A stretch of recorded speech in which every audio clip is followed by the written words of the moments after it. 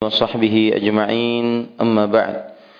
Alhamdulillah, kita bersyukur pada Allah Subhanahu wa taala yang telah memudahkan kita untuk melaksanakan salat Isya secara berjamaah.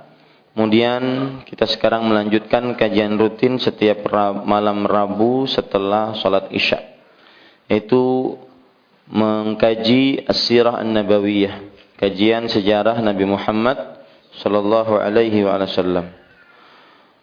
Salawat dan salam semoga selalu Allah berikan kepada Nabi kita Muhammad sallallahu alaihi wasallam, pada keluarga beliau, para sahabat, serta orang-orang yang mengikuti beliau sampai hari kiamat kelak.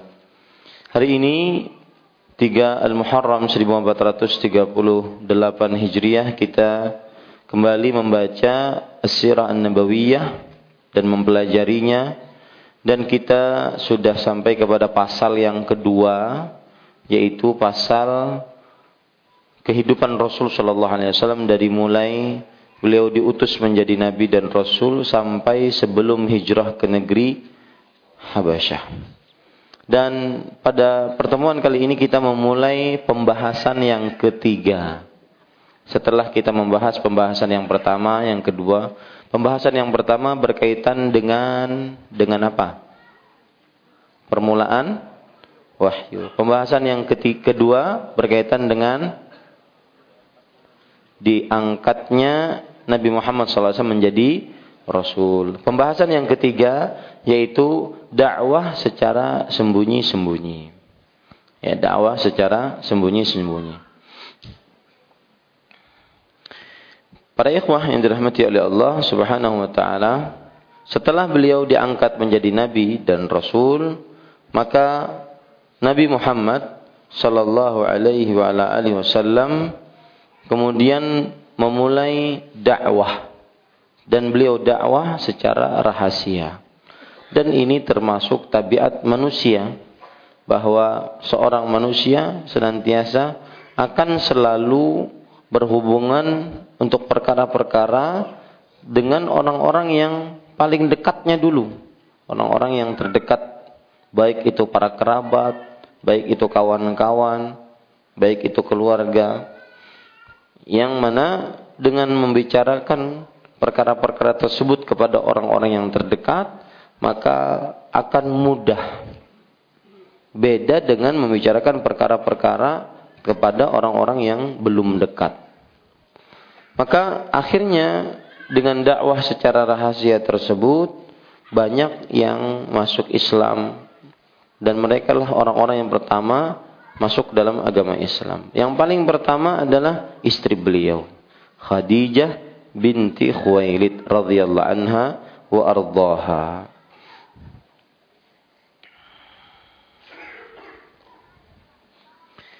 Kita baca riwayat yang menarik tentang bahwa siapa saja orang-orang yang pertama kali masuk dalam agama Islam. Coba perhatikan hadis yang diriwayatkan oleh Imam Hakim dalam kitabnya Al-Mustadrak dari Buraidah radhiyallahu anhu Al-Aslami. Beliau bercerita, auha ila Rasulillah sallallahu alaihi wasallam yaumal itsnain wa shalla aliyun yaumats tsulasa. Subhanallah.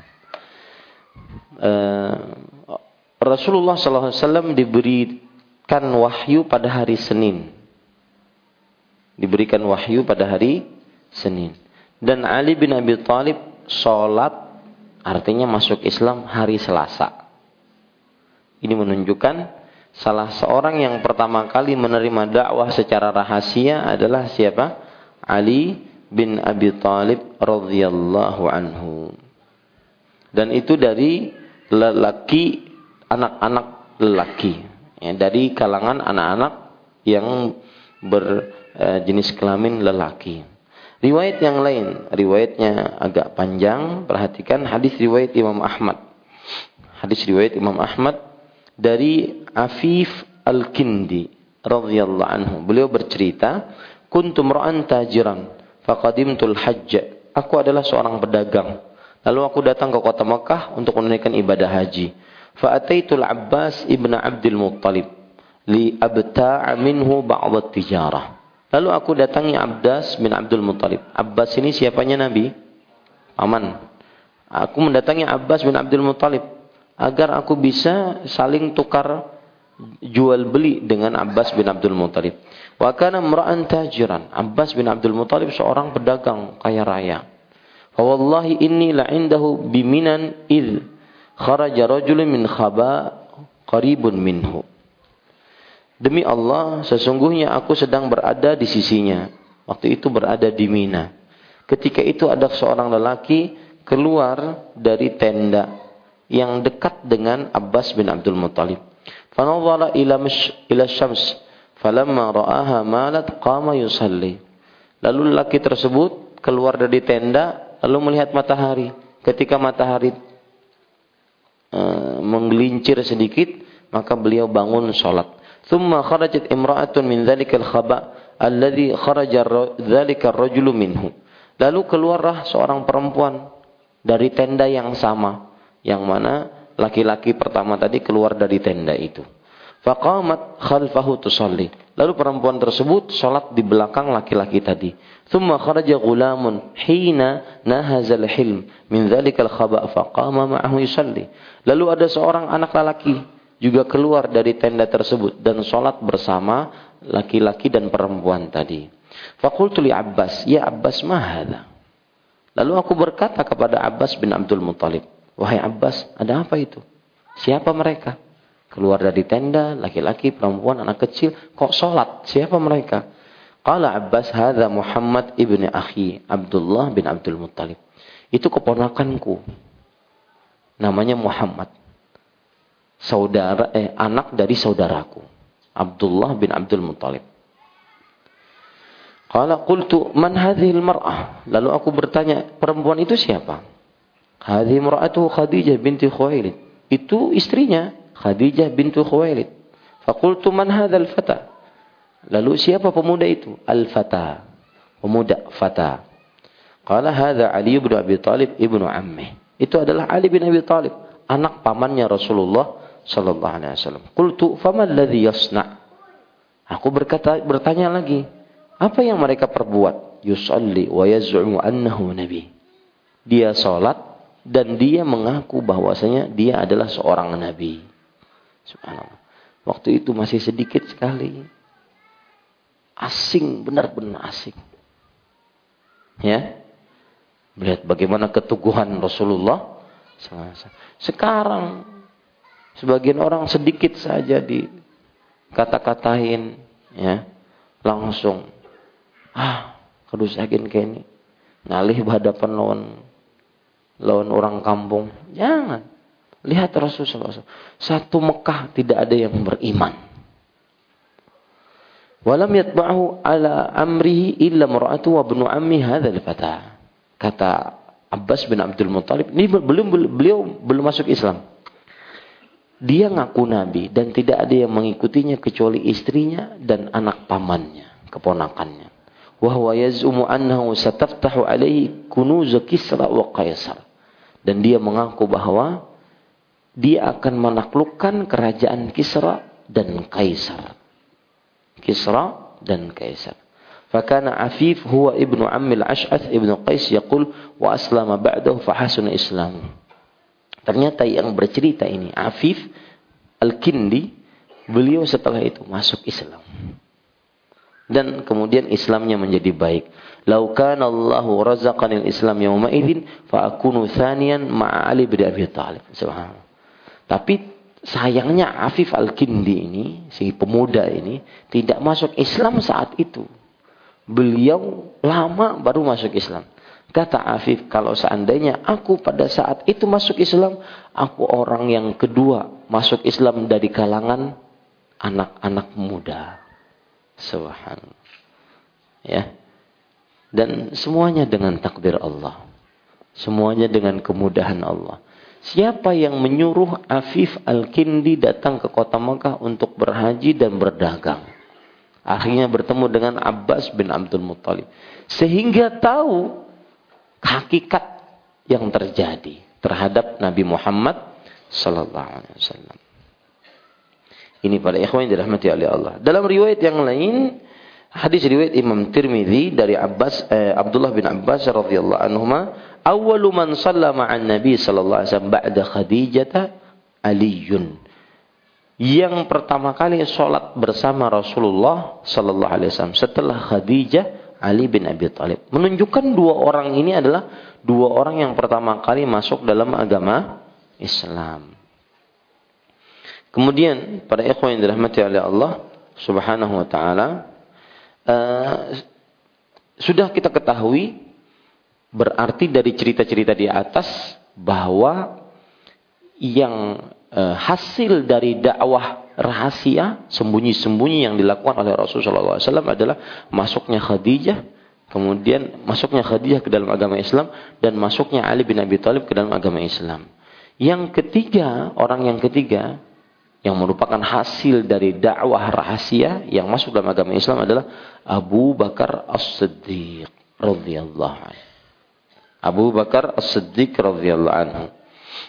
Lihat hadis yang diriwayatkan oleh Imam Bukhari dari Abu Darda radhiyallahu anhu.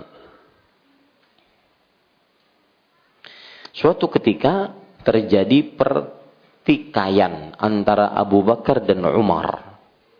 Pertikaian antara Abu Bakar dan Umar. Rasul sallallahu alaihi wasallam bersabda, "Inna Allah ba'athani ilaikum faqultum kadzabta." Allah telah mengutus aku kepada kalian. Saat itu kalian mengatakan engkau berdusta. Wa qala Abu Bakar sadaqta. Sedangkan Abu Bakar mengatakan kamu berkata benar. Wa wasani bi nafsi wa malih. Dan Abu Bakar As-Siddiq radhiyallahu anhu, beliau menolongku dengan hartanya dan dengan harga dirinya. Fahal antum tariku li sahibi? Apakah kalian meninggalkan aku dan sahabatku Abu Bakar? Ini hadis menunjukkan bahwa salah satu hasil dari dakwah rahasia Rasulullah SAW adalah masuknya orang yang ketiga masuk dalam agama Islam, yaitu Abu Bakar As-Siddiq radhiyallahu anhu.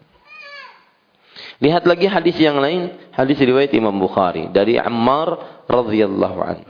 Ra'aitu Rasulullah sallallahu alaihi wasallam wa ma ma'ahu illa khamsu a'bud wa imra'atan wa Abu Bakar. Subhanallah. Aku pernah melihat Rasulullah SAW di awal-awal Islam. Dan tidak ada yang bersama beliau kecuali 5 orang budak, 2 wanita, dan Abu Bakar As-Siddiq. Di dalam hadis ini menunjukkan bahwasanya Abu Bakar As-Siddiq radhiyallahu anhu adalah orang yang pertama kali masuk dalam Islam dari orang-orang yang merdeka. Ya, laki-laki, kalau boleh dikatakan laki-laki yang pertama kali masuk dalam agama Islam dari orang yang merdeka. Maka bisa dikatakan begini, Pak. Khadijah wanita pertama kali masuk dalam Islam. Kemudian Ali bin Abi Thalib anak laki-laki pertama kali masuk dalam Islam. Abu Bakar As-Siddiq laki-laki pertama kali masuk, laki-laki dewasa masuk pertama kali dalam agama Islam. Ini para ikhwan yang dirahmati oleh Allah. Dan para ulama mengatakan fi hadzal hadis anna Abu Bakrin awwalu man aslama minal ahrari mutlaqan.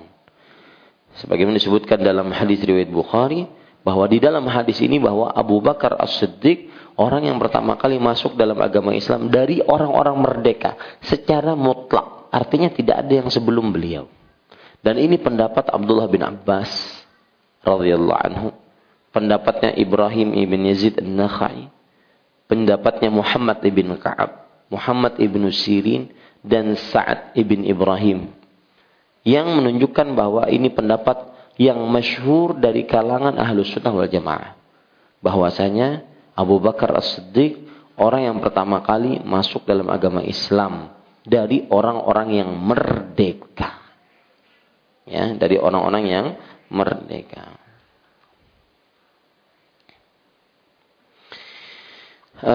Ditambah lagi pengetahuan kita, yang pertama kali budak yang pertama kali masuk dalam agama Islam dari kalangan budak Zaid bin Harithah.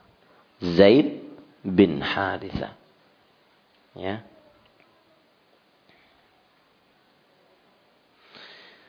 Disebutkan 5 budak. 5 budak tadi siapa saja? Perhatikan, ya, 5 budak yang waktu itu cepat beriman kepada Rasulullah SAW. Siapa saja? Yang pertama yaitu Bilal bin Rabah. Bilal bin Rabah. Yang kedua Zaid bin Harithah. Yang ketiga Amir bin Fuhairah. Yang keempat Abu Fukaihah. Yang kelima Syaqran.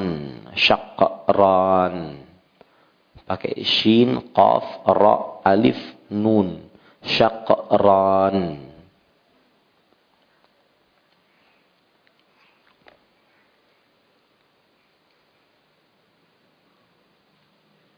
Sekarang termasuk yang masuk Islam pertama-tama yang dicatat oleh para ahli sejarah adalah Waraqah bin Naufal.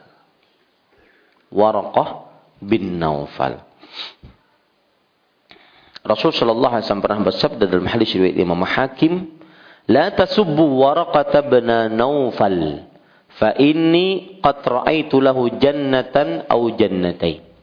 Jangan kalian mencela Waraqah bin Naufal. Aku telah melihat dia memiliki 1 kebun surga atau 2 kebun surga.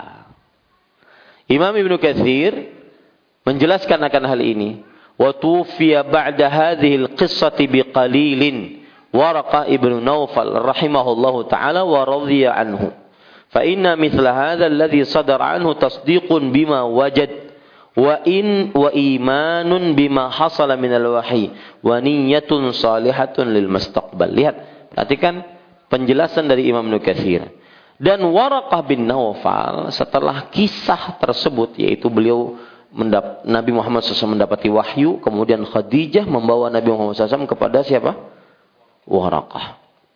Nah, setelah kisah itu sebentar Waraqah meninggal. Ya. Dan yang seperti ini menunjukkan bahwa Waraqah termasuk mempercayai apa yang dibawa oleh Rasulullah. Beriman terhadap wahyu yang didapati oleh Rasulullah. Dan niat yang soleh pada waktu yang akan datang. Kalau beliau masih hidup, beliau mengatakan, kalau saya masih hidup ketika kamu dikeluarkan dari kampung halamanmu, aku akan membelamu dengan pembelaan yang kuat. Itu menunjukkan imannya siapa? Waraqah bin Naufal. Ya. Jadi termasuk yang masuk Islam pertama-tama di antaranya siapa? Waraqah bin Naufal. Lihat juga perkataan Ibnu Qayyim dalam kitab beliau Zadul Ma'ad. Wa aslamal qis Waraqatu ibni Naufal wa tamanna an yakuna dzar'an id yukhraju Rasulullah sallallahu alaihi wasallam qaumuhu. Artinya, dan pendeta Waraqah bin Naufal masuk Islam dan bercita-cita ingin menjadi pelepah kurma tatkala Rasulullah SAW dikeluarkan oleh kaumnya. Ini menunjukkan kepada iman.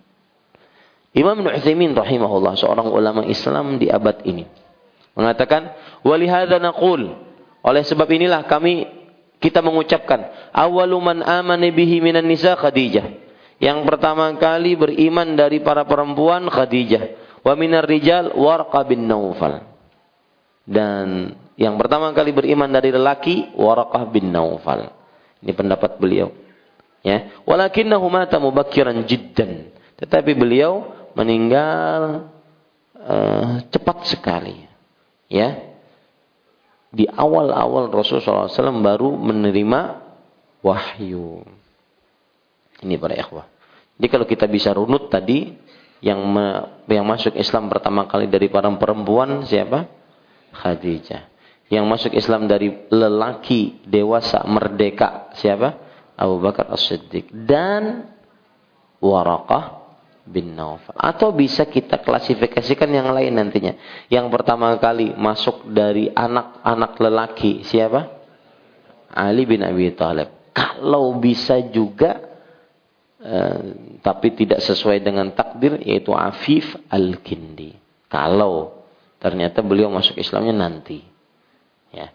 Kemudian yang pertama kali masuk dalam agama Islam dari lelaki budak siapa? Zaid bin Harithah. Ya, Zaid bin Harithah. Kalau kita bisa tambah nih klasifikasi yang kelima, yang pertama kali masuk dalam agama Islam dari kaum atau pendeta Nasrani siapa? Waraqah bin Naufal. Ya, ini pada ikhwan yang dirahmati oleh Allah Subhanahu wa taala. Kalau dihitung semua yang tadi, yang paling pertama masuk Islam, Khadijah. Ya, adalah siapa? Khadijah. Bahkan para ulama menyebutkan itu ijma'. Maka bisa digarisbawahi. Para ulama berijma' yang manusia pertama yang beriman kepada Rasulullah adalah Khadijah binti Khuwailid, istri beliau. Sebagaimana yang disebutkan oleh Imam Al-Qayyim rahimahullah dalam kitab beliau Jala'ul Afham fi Salati Wassalami ala Khairil Anam, bahwa Abu Umar rahimahullah mengatakan ittafaqu ala anna Khadijata awwalu man aman. Para ulama bersepakat bahwa Khadijah manusia pertama yang beriman. Ya.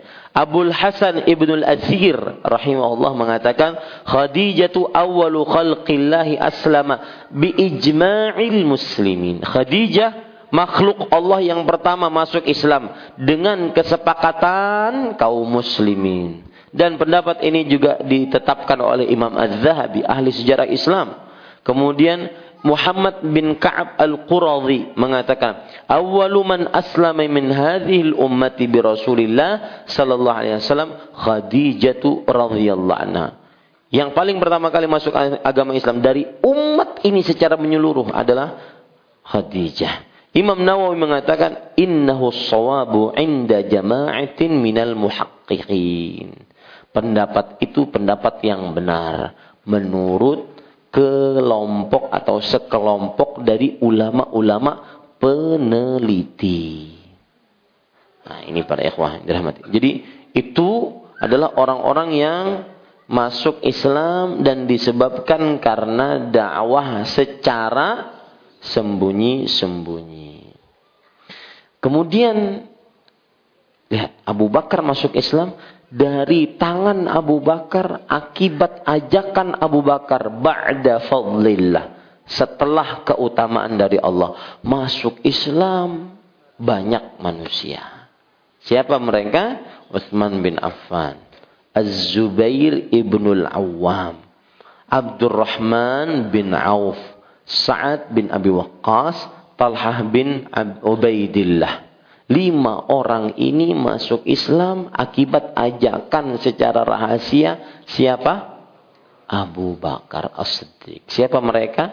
Utsman bin Affan, Az-Zubair bin Al-Awwam, Abdurrahman bin Auf, Sa'ad bin Abi Waqqas, dan Talhah bin Ubaidillah. Mereka lah yang dijamin masuk, 10 orang yang dijamin masuk surga. Siapa? Abu Bakar membawa 5. Berarti 6. Abu Bakar As-Siddiq, Zubair bin Al-Awwam, Abdurrahman bin Auf, Talhah bin Ubaidillah, Utsman bin Affan, Sa'ad bin Abi Waqqas. Ya, 6. Ya, 6 kan? Betul?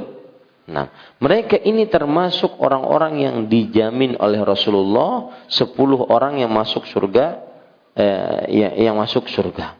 Ya. Tambahannya siapa? Ali bin Abi Thalib. Kemudian Umar bin Khattab.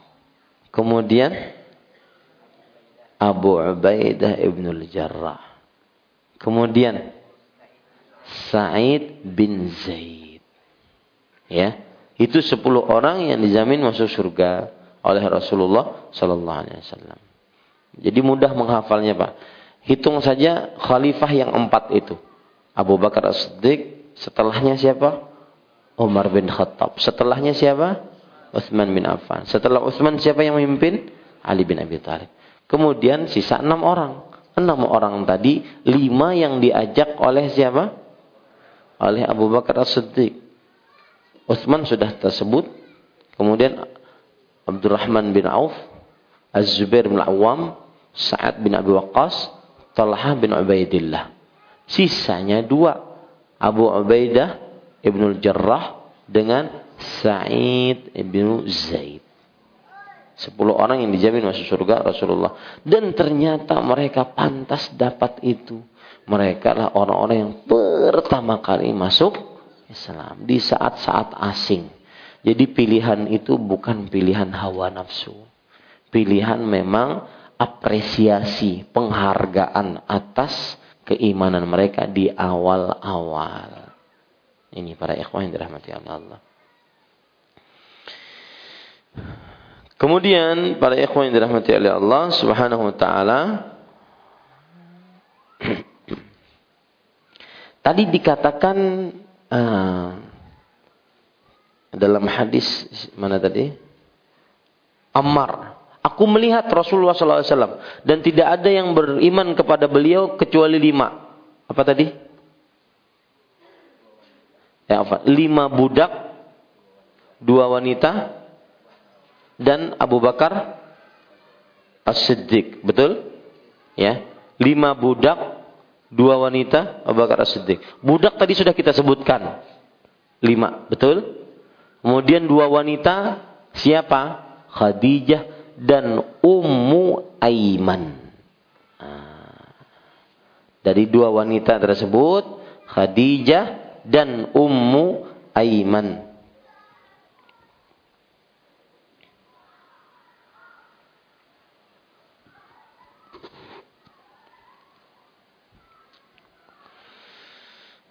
Atau Sumayyah.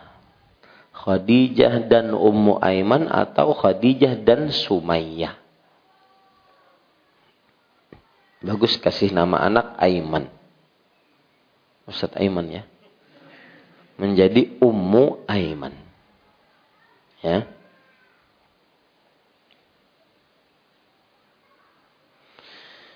Itu semuanya hasil dakwah secara sembunyi-sembunyi. Kemudian para ulama juga menyatakan orang-orang yang pertama-tama masuk Islam.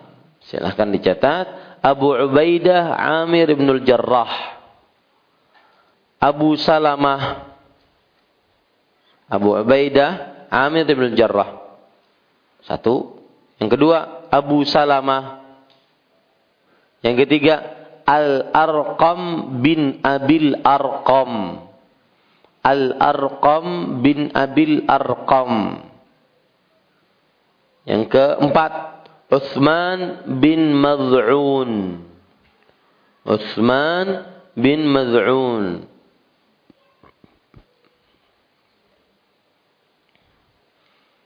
Yang selanjutnya Qudamah bin Maz'un. Selanjutnya Abdullah bin Maz'un. Yang selanjutnya Sa'id bin Zaid. Sa'id bin Zaid.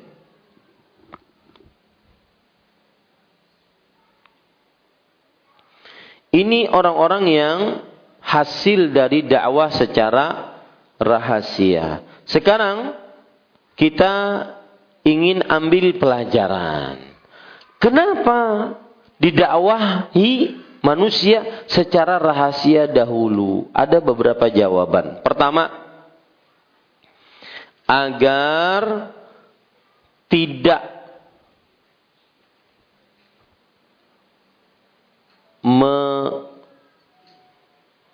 mengagetkan penduduk Mekah.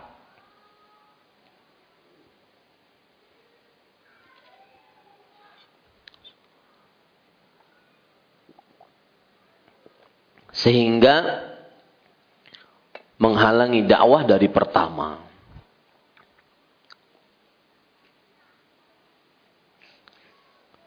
Jawaban kedua, kenapa harus ada dakwah secara sembunyi-sembunyi?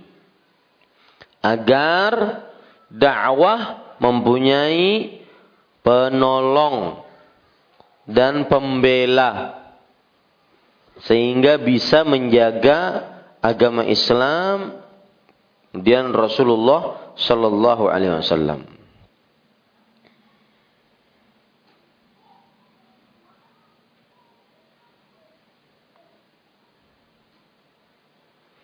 Tapi perlu diingat, jangan sampai kita mengatakan, berarti kita di tengah-tengah kaum muslimin harus dakwah secara rahasia-rahasia dulu. Enggak benar.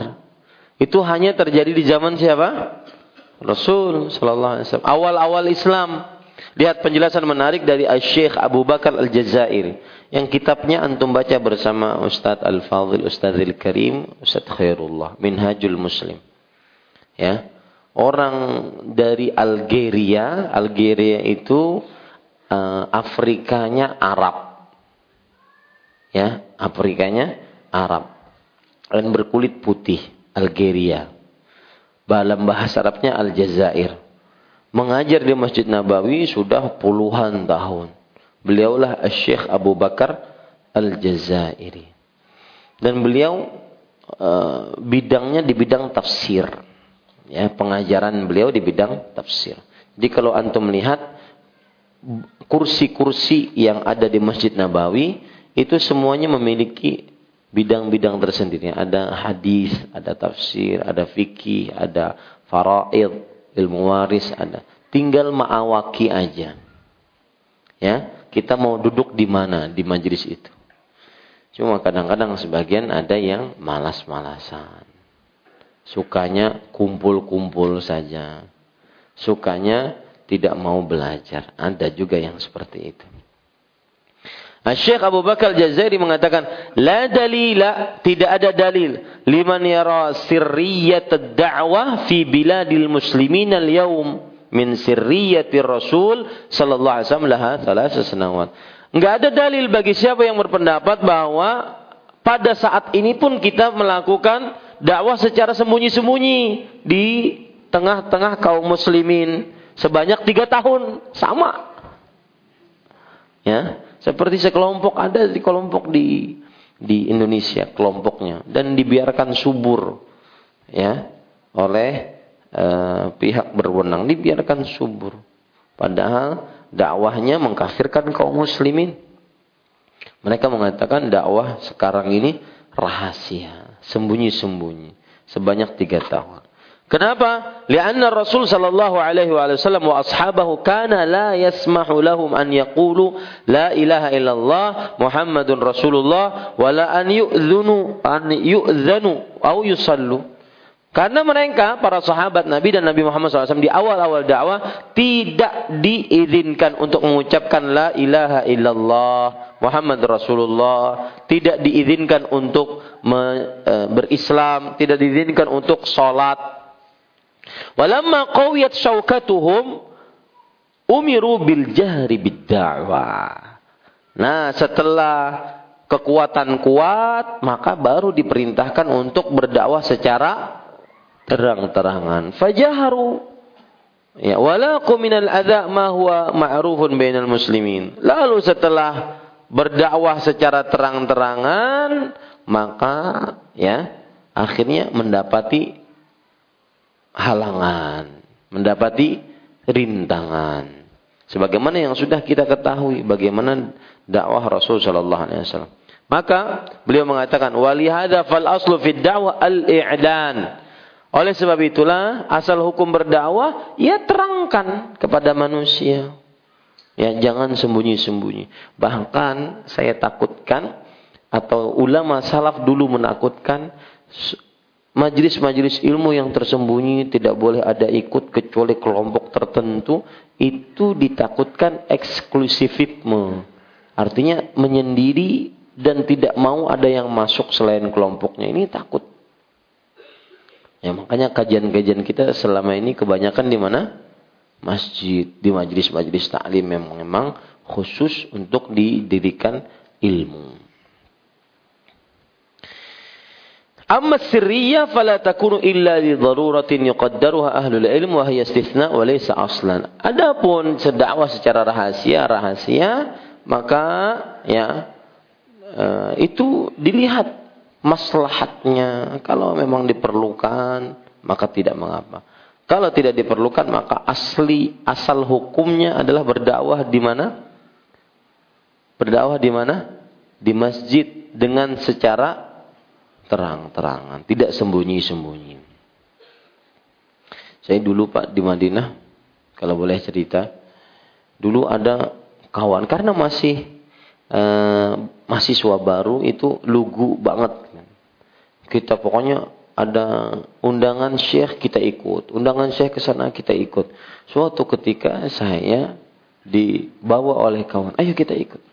Ternyata kepada syekh yang suka mengkafirkan kaum muslimin. Ada yang begitu. Ya.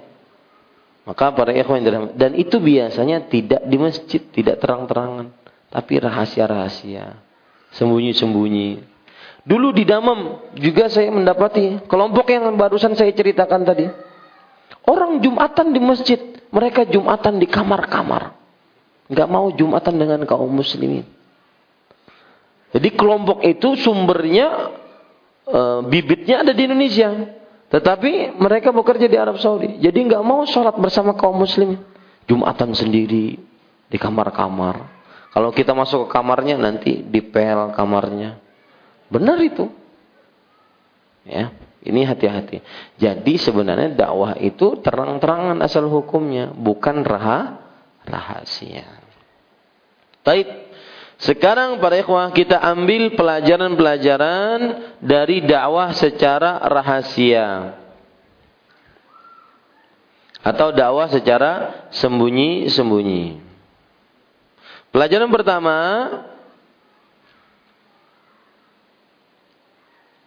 Allah tidak membebani seseorang kecuali sesuai dengan kemampuan. Allah tidak membebani seseorang kecuali sesuai dengan kemampuan. Artinya selama dakwah secara terang-terangan tidak bisa karena belum ada pengikut, belum ada kekuatan, maka rahasia dahulu. Toh Allah tidak membebani seseorang kecuali sesuai dengan kemampuan. Yang kedua, tidak tergesa-gesa dalam mencari hasil dakwah. Ya. Yang diperintahkan untuk kita oleh Allah adalah ud'u ila sabili rabbik. Berdakwahlah untuk mengajak kepada jalan Allah. Adapun hasil orang mau menerima, enggak menerima, itu bukan urusan kita. Jangan tidak tergesa-gesa dalam menuntut hasil. Yang penting dakwah. Mau orang menerima 1 orang sebulan atau setahun, 2 orang sebulan setahun, enggak apa-apa. Ya, subhanallah. Ada cerita menarik Pak, Syekh Muhammad bin Abdul Wahab. Yang sebagian kaum muslimin kadang-kadang ada yang latah menuduh dengan istilah-istilah Wahabi kepada kaum muslimin yang ingin mengerjakan amalan sunnah. Padahal sebagian orang tersebut mengikuti apa yang diajarkan oleh Syekh Muhammad bin Abdul Wahab yang mengajak kepada sunnah, kepada Al-Quran dan hadis. Nah, Syekh Muhammad bin Abdul Wahab pernah suatu ketika ada kuburan. Kuburan ini ditawafi oleh kaum muslimin. Orang mencari barakat di kuburan itu. Meletakkan bunga, meletakkan air di kuburan tersebut, berdoa di kuburan tersebut. Bahkan kadang ada memalamkan tasbih di kuburan itu. Biar kada tahu lah, tasbih dimalamakan. Ya, ada itu. Tasbih dimalamakan di kuburan wali fulan. Ini benar-benar tidak ada dasarnya. Nah, ketika itu beliau setiap hari lewat kuburan itu, orang-orang yang sedang beribadah, beliau cuma mengatakan, Allahu khairun min Zaid. Allah lebih baik daripada Zaid yang dikubur itu. Besok lagi beliau mengatakan Allah lebih baik dari Zaid. Allah lebih baik dari Zaid. Terus seperti itu setiap hari. Allah lebih baik dari Zaid. Allah lebih baik dari Zaid. Akhirnya orang sadar setelah itu bahwasanya memang Allah lebih baik dari Zaid. Akhirnya kuburan yang asalnya dibangun, dirumahi, bahkan ada di ACI. Rumahnya kada AC, kuburannya di ACI. Ya. Maka para ikhwan yang dirahmati oleh Allah Subhanahu wa taala, karena dalam berdakwah adalah tidak menuntut tergesa-gesanya hasil, akhirnya beliau dapat hasilnya. Lama kelamaan. Akhirnya kaum muslimin sekarang benar-benar menuju kepada sunnah Rasul. Menjauhi tauhid. Menjauhi kesyirikan.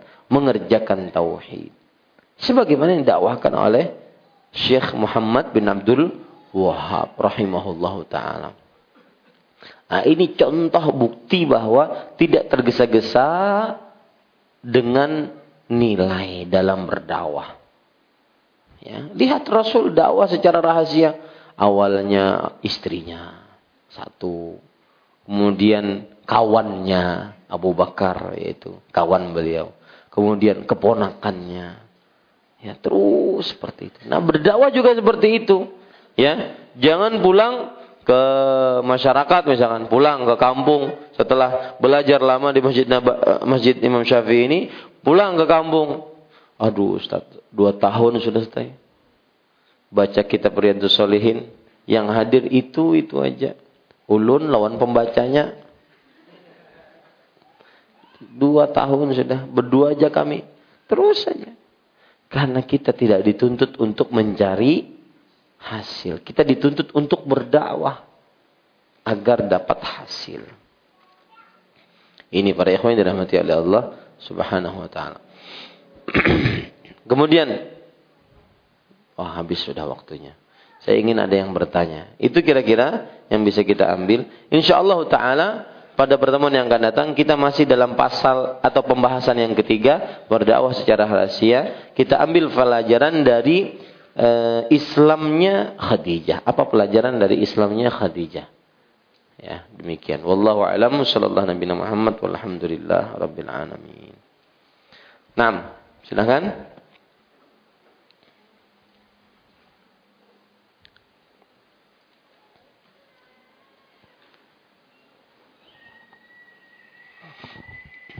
Assalamualaikum Ustaz. Waalaikumsalam. Mohon maaf sebelumnya Ustaz. Pembahasan Riyadhus Shalihin. Ini apakah Ustaz sengaja untuk melewatkan hadis dari Abu Umamah ataukah terlewatkan Ustaz? Nomor berapa? Kalau di kitab saya 860 Abu Umamah yang pertama kali mengucapkan salam itu patut mendapatkan rahmat Allah.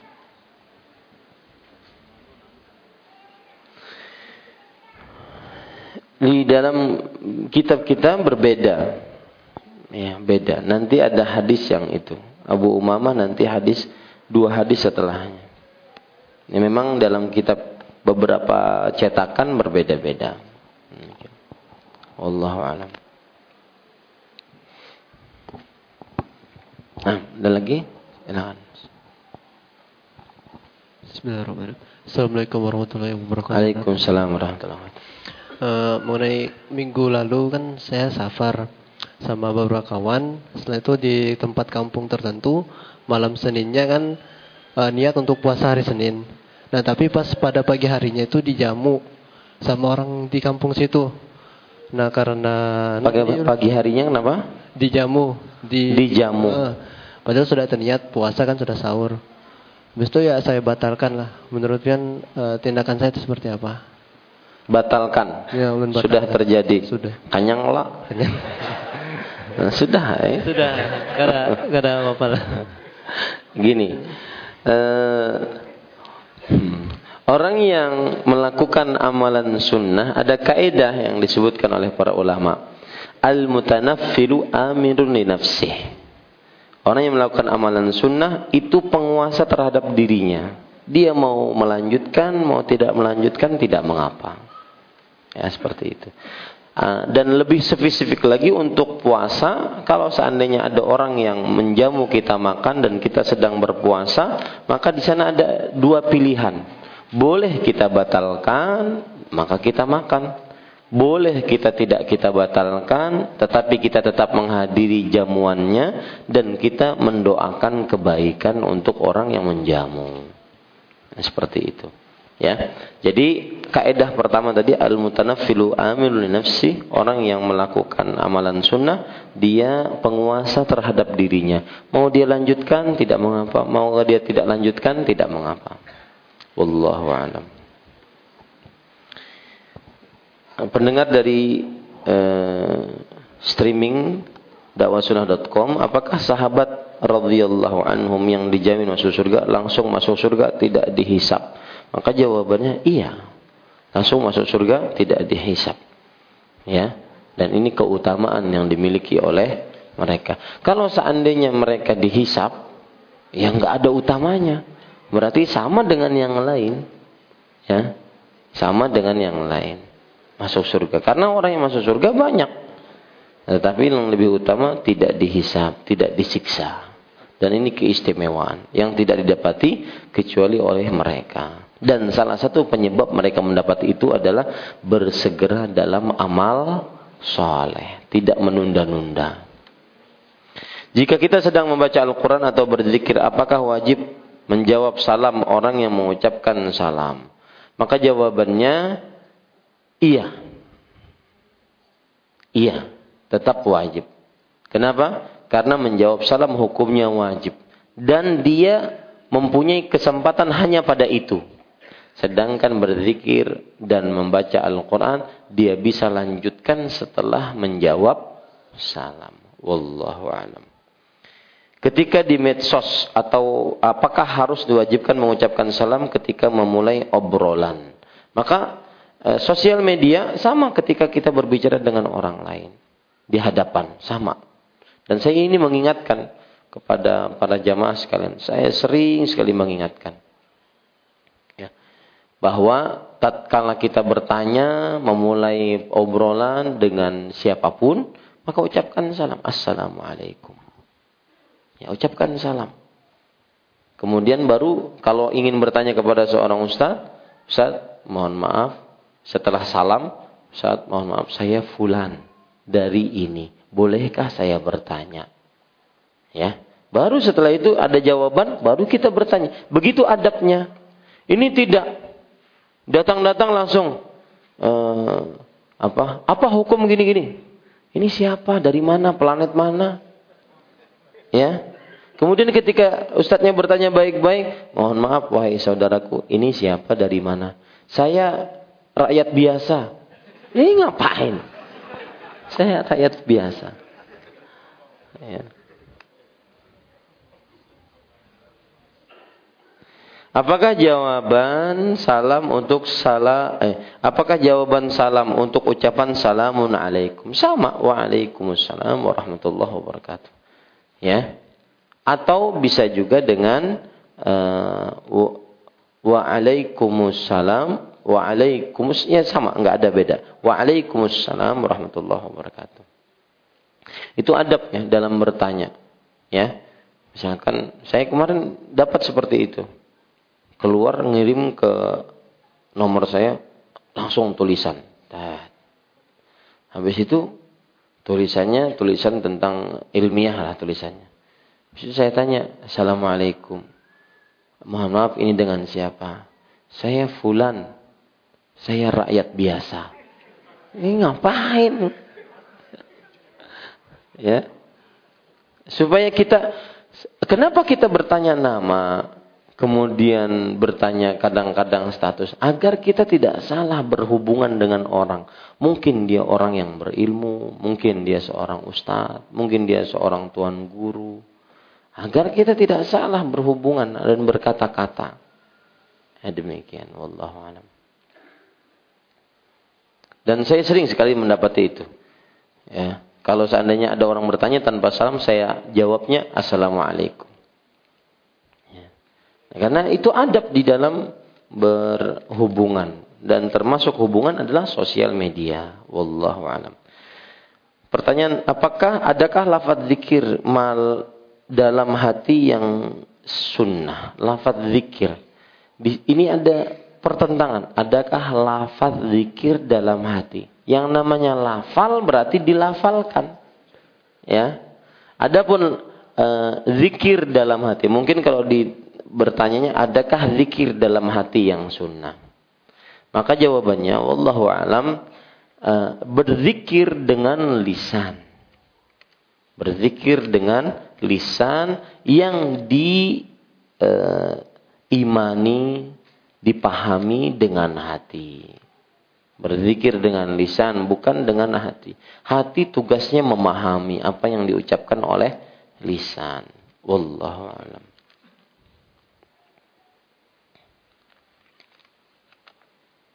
Saya jadi ingat dulu ada sering ke rumah seorang yang mengaku orang alim. Kemudian tatkala azan maghrib, dan maghrib waktunya sempit, saya ajak pergi ke masjid. Wahai fulan, ayo ke masjid. Ayo jebet dulu ikam. Suruhnya saya sholat di masjid sendirian. Sholatlah saya ke masjid. Setelah pulang, saya tanya lagi, fulan. Tentu ada istilah yang tidak bisa saya ungkap di sini sehingga tidak menjadi fitnah nanti.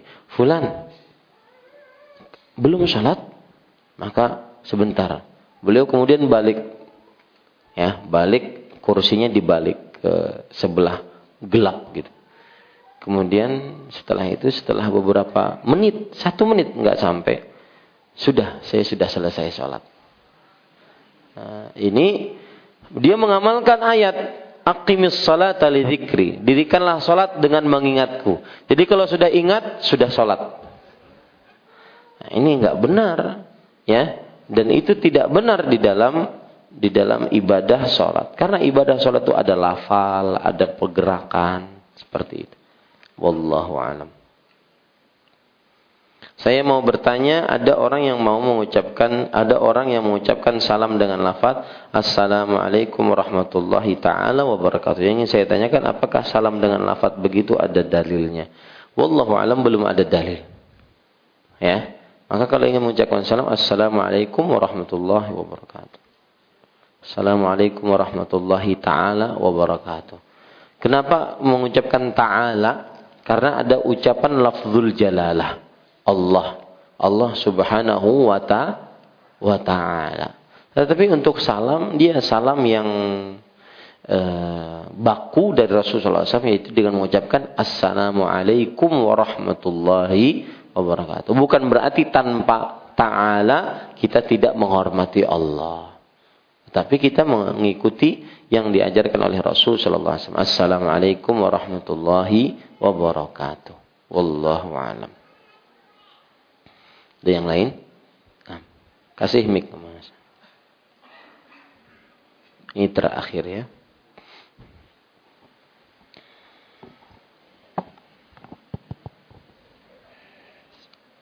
Assalamualaikum warahmatullahi wabarakatuh. Waalaikumsalam warahmatullahi wabarakatuh. Barakallahu fiik.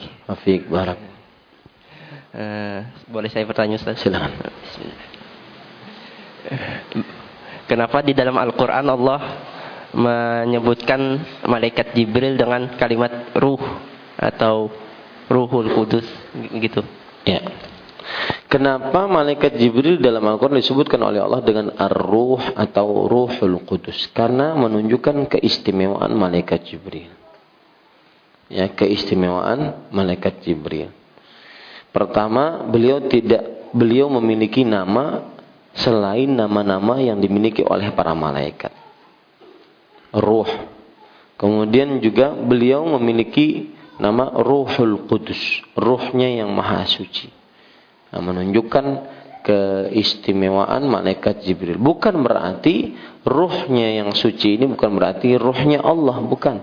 Tetapi Allah menciptakan ruh yang suci. Dan dialah Jibril. Dan itu menunjukkan keistimewaan Jibril alaihissalam. Ya. Karena para ulama mengatakan seperti dalam surat Al-Qadar, tanazzalul malaikatu warruh. Turunlah para malaikat dan ar-ruh. Para malaikat dan roh. Bukankah roh dari malaikat? Jibril dari malaikat. Kenapa diistimewakan? Kenapa disendirikan? Maka para ulama mengatakan penyebutan secara sendiri setelah menyebutkan secara banyak menunjukkan kepada keistimewaan. Seperti misalkan seluruh jamaah Masjid Imam Syafi'i saya kenal. Dan juga Mas Irfan. Nah, ini menunjukkan keistimewaan Mas Irfan di hati saya. Nah, begitu ya. Paham ya? Contoh saja itu. Demikian. Kita cukupkan dengan kafaratul majlis. Subhanakallah bihamdik asyhadu an la ilaha illa anta astaghfiruka wa atubu ilaik. Wassalamualaikum warahmatullahi wabarakatuh.